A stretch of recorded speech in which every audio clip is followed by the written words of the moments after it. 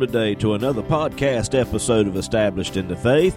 This is Pastor James Pierce, and what a privilege it is to have all of you out there by SoundCloud, iTunes, Stitcher Radio, Google Play, TuneIn Radio, Blueberry, and others. We're just so very pleased and happy to have you with us today. We're going to continue with our study in the book of Romans. I know it's going to be a blessing to you. If it is, like it and share it with others. You can also go over to establishedinthefaith.com, and if you go there, you'll find more information on how you can subscribe to this podcast as well. We love hearing from you, so please feel free to contact us with any questions and comments that you may have. Well, we're going to go on into our study now, and let me invite you to go ahead and take your Bible and turn with us, because I know it's going to be a blessing to you.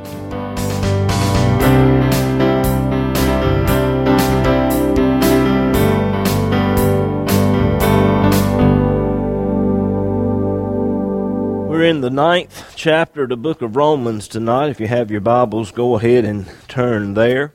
Romans chapter 9. We're going to pick it up in verse 21. Romans chapter 9, verse 21.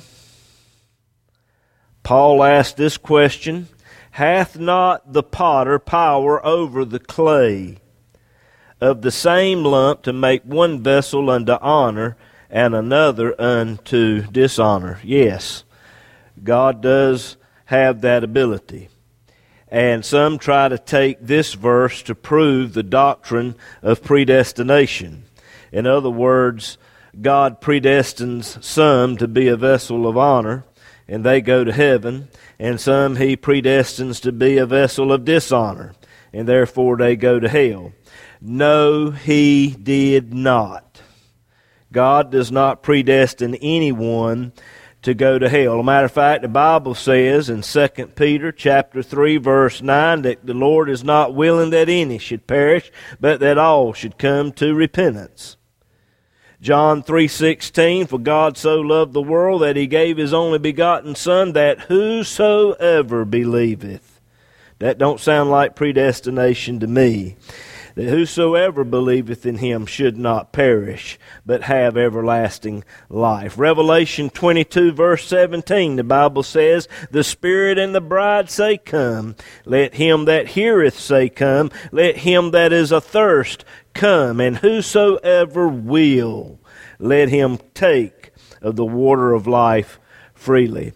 Now, when God created man in the very beginning, the Bible says in Genesis chapter 1, verse 31, that He saw everything that He had made, and behold, it was very good. So God made man to be a vessel of honor, and He gave man the ability to choose, and man chose to be a vessel of dishonor.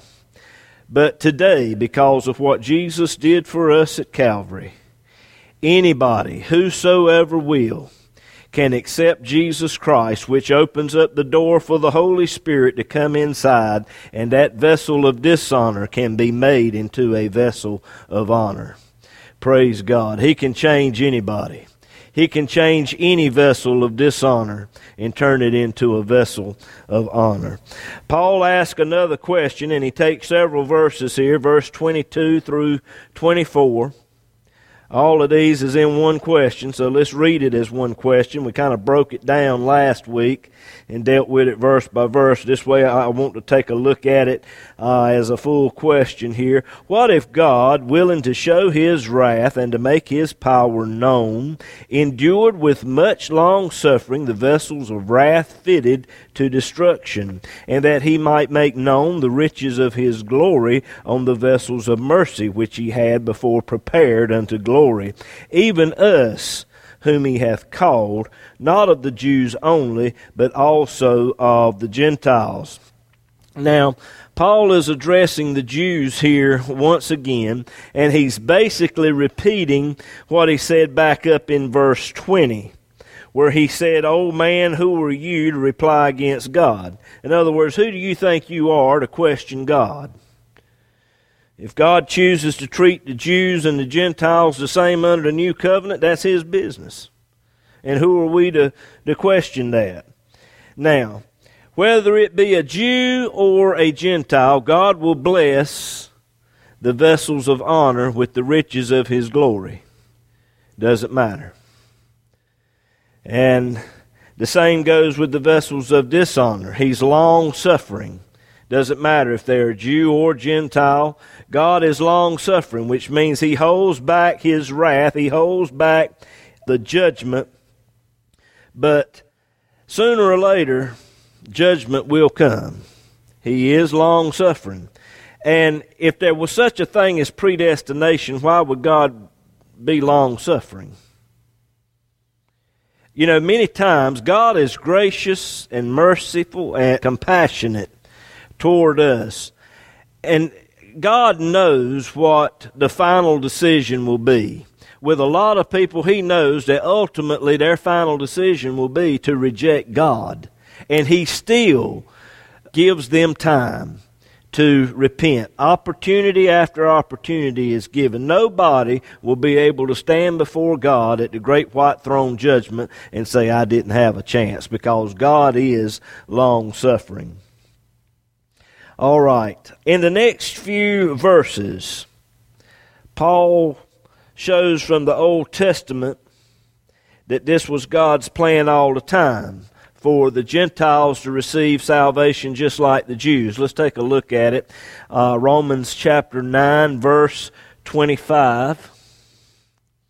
As He said in Hosea, now that's Hosea chapter 2, verse 23, I will call them my people, talking about the Gentiles, which were not my people, and her beloved, which was not beloved. And it shall come to pass that in the place where it was said unto them, this is Hosea chapter 1, verses 9 and 10, you are not my people, speaking of the Gentiles, there shall they be called the children of the living God. It simply means this: because of what Jesus did for us at Calvary, any people, anywhere, at any time, since the cross, can now be saved by simple faith in the Lord Jesus Christ. And this was in the Old Testament. This was God's plan.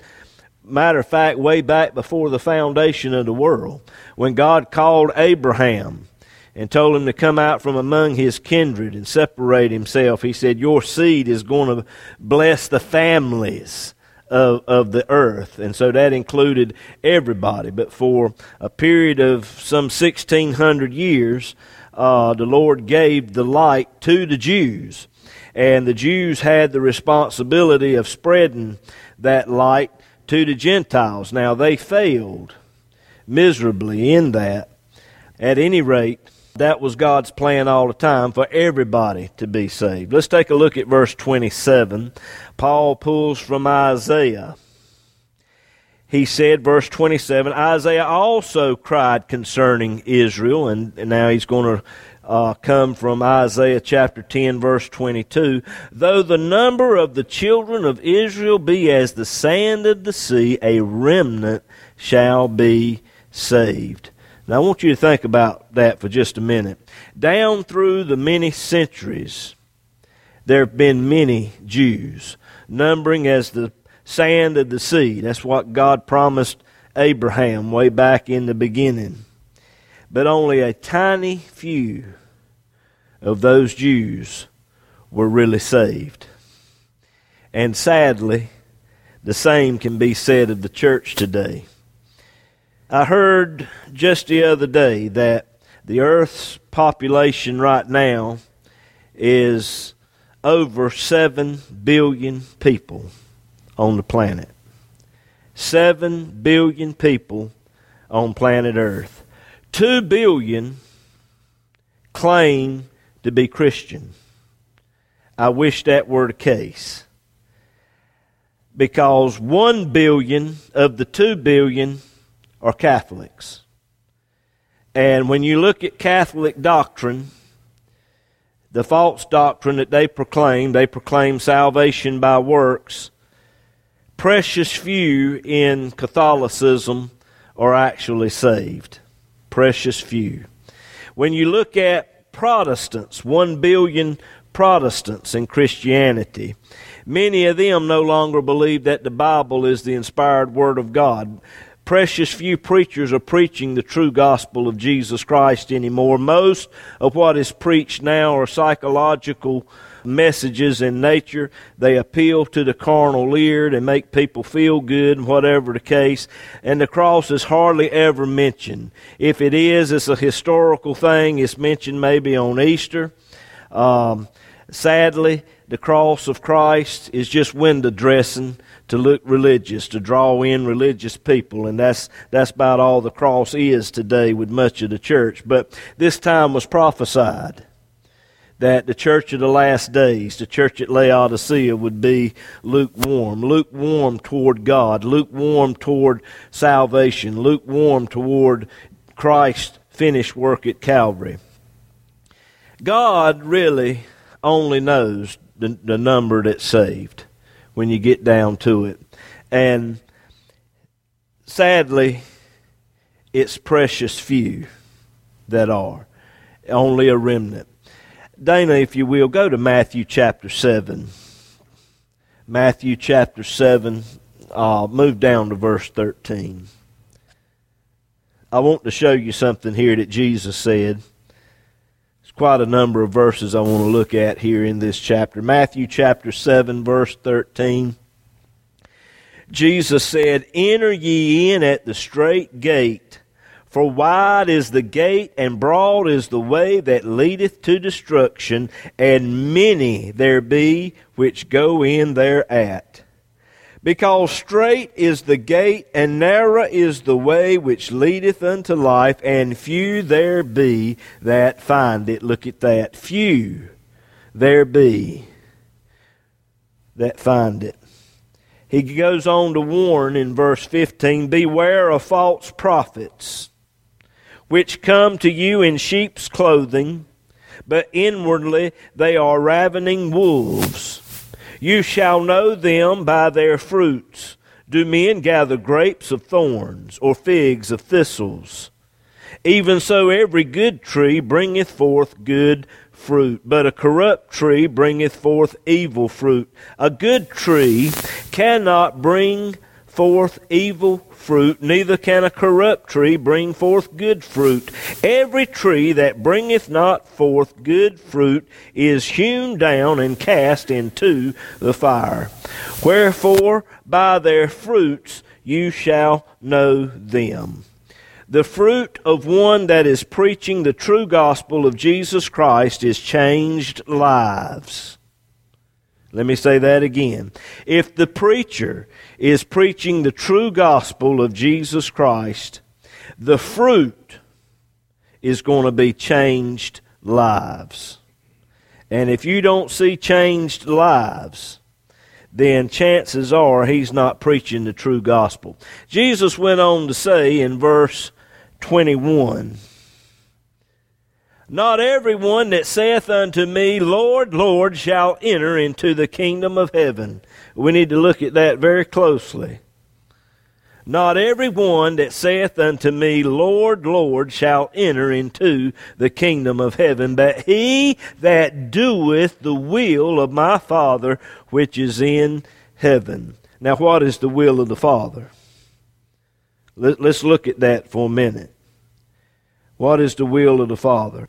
When Jesus was in the temple at 12 years of age, Mary and Joseph took off, go back home, and they gathered at a certain place, and Jesus wasn't there, and so they spent the next 3 days looking for him, and somebody said, "Well, why don't you go check the temple?" Well, what in the world would a 12-year-old boy be doing in the temple? And so they went just to see if he was there. And lo and behold, he was sitting in the midst of the doctors, asking them questions, and they were asking him questions, and they were just astonished at his wisdom and knowledge of the Word of God. And Mary asked the Lord, and he was 12 years old, why have you done this to us? You know, we've been worried to death about you. Me and your father have been worried about you. And Jesus just said to her and just kind of reminded her, Joseph is not my father. I must be about my Father's business. Talking about God. I must be about the Father's business. And Christ, his whole life was about doing the will of God, the Father's business. And that was the first recorded word that we have of Christ. I must be about the Father's business. Before he died, he said, it is finished. In essence, saying, I have finished the Father's business. He finished the Father's will. Now look back at what Jesus said here. But he that doeth the will of my Father which is in heaven. God's will for us is to take up the cross, deny ourselves, take up the cross daily, and follow the Lord Jesus Christ. Which if we'll do that, the Holy Spirit will work in our lives. And then if we'll yield to the moving of the Spirit, the sanctification process will be affected in our lives. But Jesus went on to say there, verse 22, many will say to me in that day, Lord, Lord, have we not prophesied in thy name? And in thy name have cast out devils, and in thy name done many wonderful works. And then I will profess unto them, I never knew you. There are people out here doing a lot of works in the name of Jesus, but their relationship with Christ is not as it ought to be. Let me say that again. You got people out here doing a lot of good works, but that relationship with Christ is not there. That should be on the top of any work that we do for God, is establishing that relationship with the Lord. Talk to Him on a daily basis. Open up God's Word and let the Lord speak to you through His Word. And Jesus said, I will say unto them, I never knew you. Depart from me, ye that work iniquity. Then he went on to say, verse 24, therefore whosoever hears these sayings of mine and doeth them, will I liken unto a wise man which built his house on the rock. That rock is who Jesus is and what He did at the cross. That foundation is the foundation of the church. It should be our foundation as well. Jesus went on to say, verse 25, he said, the rain descended and the floods came, the winds blew and beat upon that house, and it fell not, for it was founded on the rock. And every one that hears these sayings of mine and doeth them not shall be likened unto a foolish man which built his house upon the sand. And the rain descended, and the floods came, and the winds blew, and beat upon that house, and it fell, and great was the fall of it.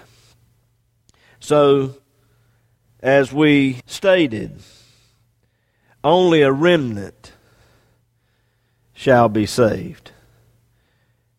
Few there be which find eternal life. And like I said, the will of the Father is to deny self, take up the cross daily, and follow Christ. Let's go back, Dana, if you will, Romans chapter 9, verse 27 again. We'll get a good running start. Romans 9, verse 27. Isaiah also cried concerning Israel, though the number of the children of Israel be as the sand of the sea, a remnant shall be saved, for he will finish the work. He will finish the work. At the time that Isaiah uttered these words to people of that day, although it was only a remnant, they looked forward to the time when the Messiah would come and redeem mankind. And right before Jesus died on Calvary, as I stated a few moments ago, He cried, it is finished. Thus, we say that His work is a finished work. In other words, there's nothing out here hanging for us to do in order to be saved. Christ did it all, and all that is required is our faith. And if our faith is right, the Holy Spirit can work. Now our job is just to simply to follow after the Spirit, which He will lead you to quit doing certain things, and He'll empower you to quit doing those things, and whatever the case. But salvation is not of works, lest any man should boast. For He will finish the work and cut it short in righteousness, because a short work will the Lord make upon the earth. Now Jesus lived to be 33 and a half years old, but His actual ministry was a short work. It lasted only 3.5 years. His death on Calvary ended His short human life of righteousness, but it provided an eternity of righteousness for all who will believe. Let me say that again. His death on Calvary ended His short human life of righteousness, but it provided an eternity of righteousness for all who will believe. Verse 29. And as Isaiah said before, this is Isaiah chapter 1, verse 9, except the Lord of the Sabaoth had left us a seed, we had been as Sodom and been made like unto Gomorrah. Paul, using what Isaiah said, is actually saying this, that the sins of Israel in rejecting Christ was just as bad, if not worse, than the sins of Sodom and Gomorrah. I want you to think about that. Now, the sins of Sodom and Gomorrah were so bad that God sent fire down and destroyed those two cities. But the sin of Israel was worse. They crucified their Messiah. Jesus said in Matthew chapter 11, verse 23, Dana, if you will, go over there right quick. Matthew chapter 11, verse 23. Jesus said, And thou, Capernaum, which are exalted unto heaven. Capernaum was exalted unto heaven because the King of heaven, the Lord Jesus Christ, had made that His headquarters during His ministry. He said, Thou, Capernaum, which are exalted unto heaven, thou shalt be brought down to hell, for if the mighty works which have been done in thee, now that speaks of the mighty works that Jesus did in full public view for everybody to see. He said, if this had been done in Sodom, then it would have remained until this day. In other words, the people of Sodom, had they seen all those miracles that Jesus did, they would have repented. He went on to say, But I say unto you, that it shall be more tolerable for the land of Sodom in the day of judgment than for thee. All right, go back over to Romans chapter 9, verse 30. Romans 9, verse 30. What shall we say then, that the Gentiles which followed not after righteousness have attained to righteousness, even the righteousness which is of faith? The Gentiles, they were pagans. They made no pretense at all of living for God. And you can look over their history and see that. But now they have obtained righteousness by the faith of Jesus Christ. And now he says in verse 31, But Israel, which followed after the law of righteousness, hath not attained to the law of righteousness. For 1,600 years, Israel tried to keep the law of God through their own religious ceremonies and machinations and whatever the case, and they failed simply because they rejected Jesus Christ. And here's the thing, they knew the Word of God, and yet when the living Word stood right in front of them, they rejected Him. Verse 32, Wherefore, because they sought it not by faith, but as it were by the works of the law, for they stumbled at that stumbling stone. Now Israel had faith, but it was faith in themselves. It was faith in their performance to keep the works of the law. And actually they made the law salvation. And God never intended for the law to be salvation. He intended for the law to show man just how bad off he really was. But at any rate, I wonder how many in the church today are trying to obtain salvation by the works of the law.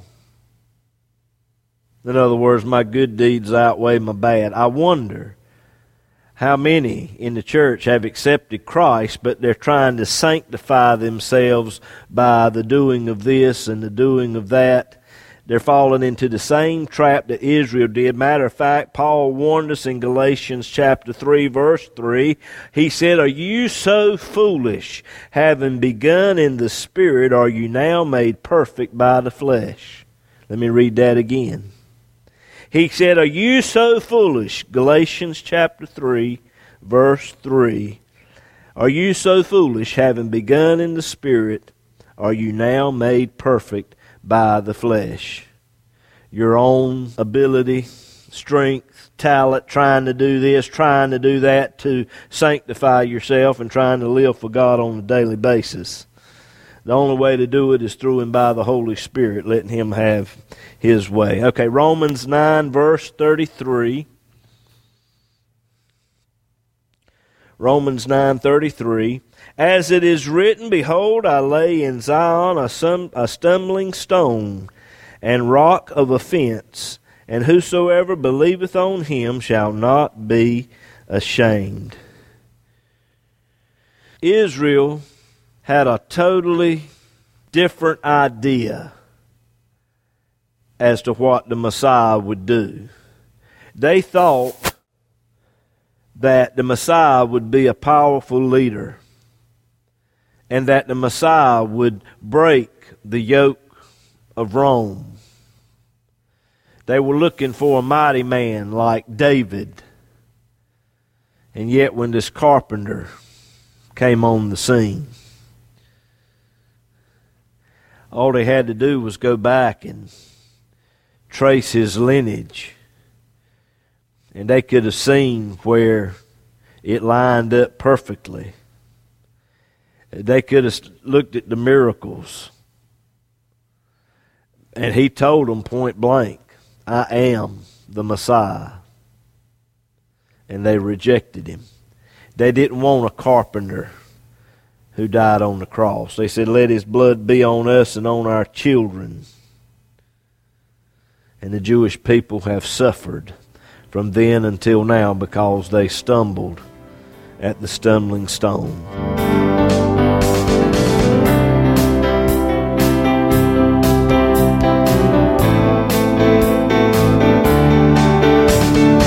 If the program today has been a blessing to you, we hope and pray that you'll share it with others. This podcast has been made possible by the prayerful and generous financial support of listeners like you. To contact us or to contribute to this ministry, go to establishedinthefaith.com, click on the Donate tab. All donations are safe and secure through PayPal. We look forward to hearing from you.